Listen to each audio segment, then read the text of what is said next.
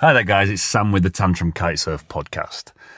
Today we're going to talk about how to make your wetsuit last probably a few years longer, literally. Most people when they get back from the beach, hopefully you wash your wetsuit off in some manner or another, but when they come to hang it on a coat hanger and they hang it as you would hang a shirt, the problem with this is that what happens is because the wetsuit is now really heavy because of all the water in there, the weight of the wetsuit pulls down on the shoulders of the wetsuit and really starts to thin the material there. And you'll probably notice if you've got any old wetsuits that you've done this with, that the rest of the wetsuit is in great condition and the shoulders have become really thin. And this is just from hanging the wetsuit on a coat hanger.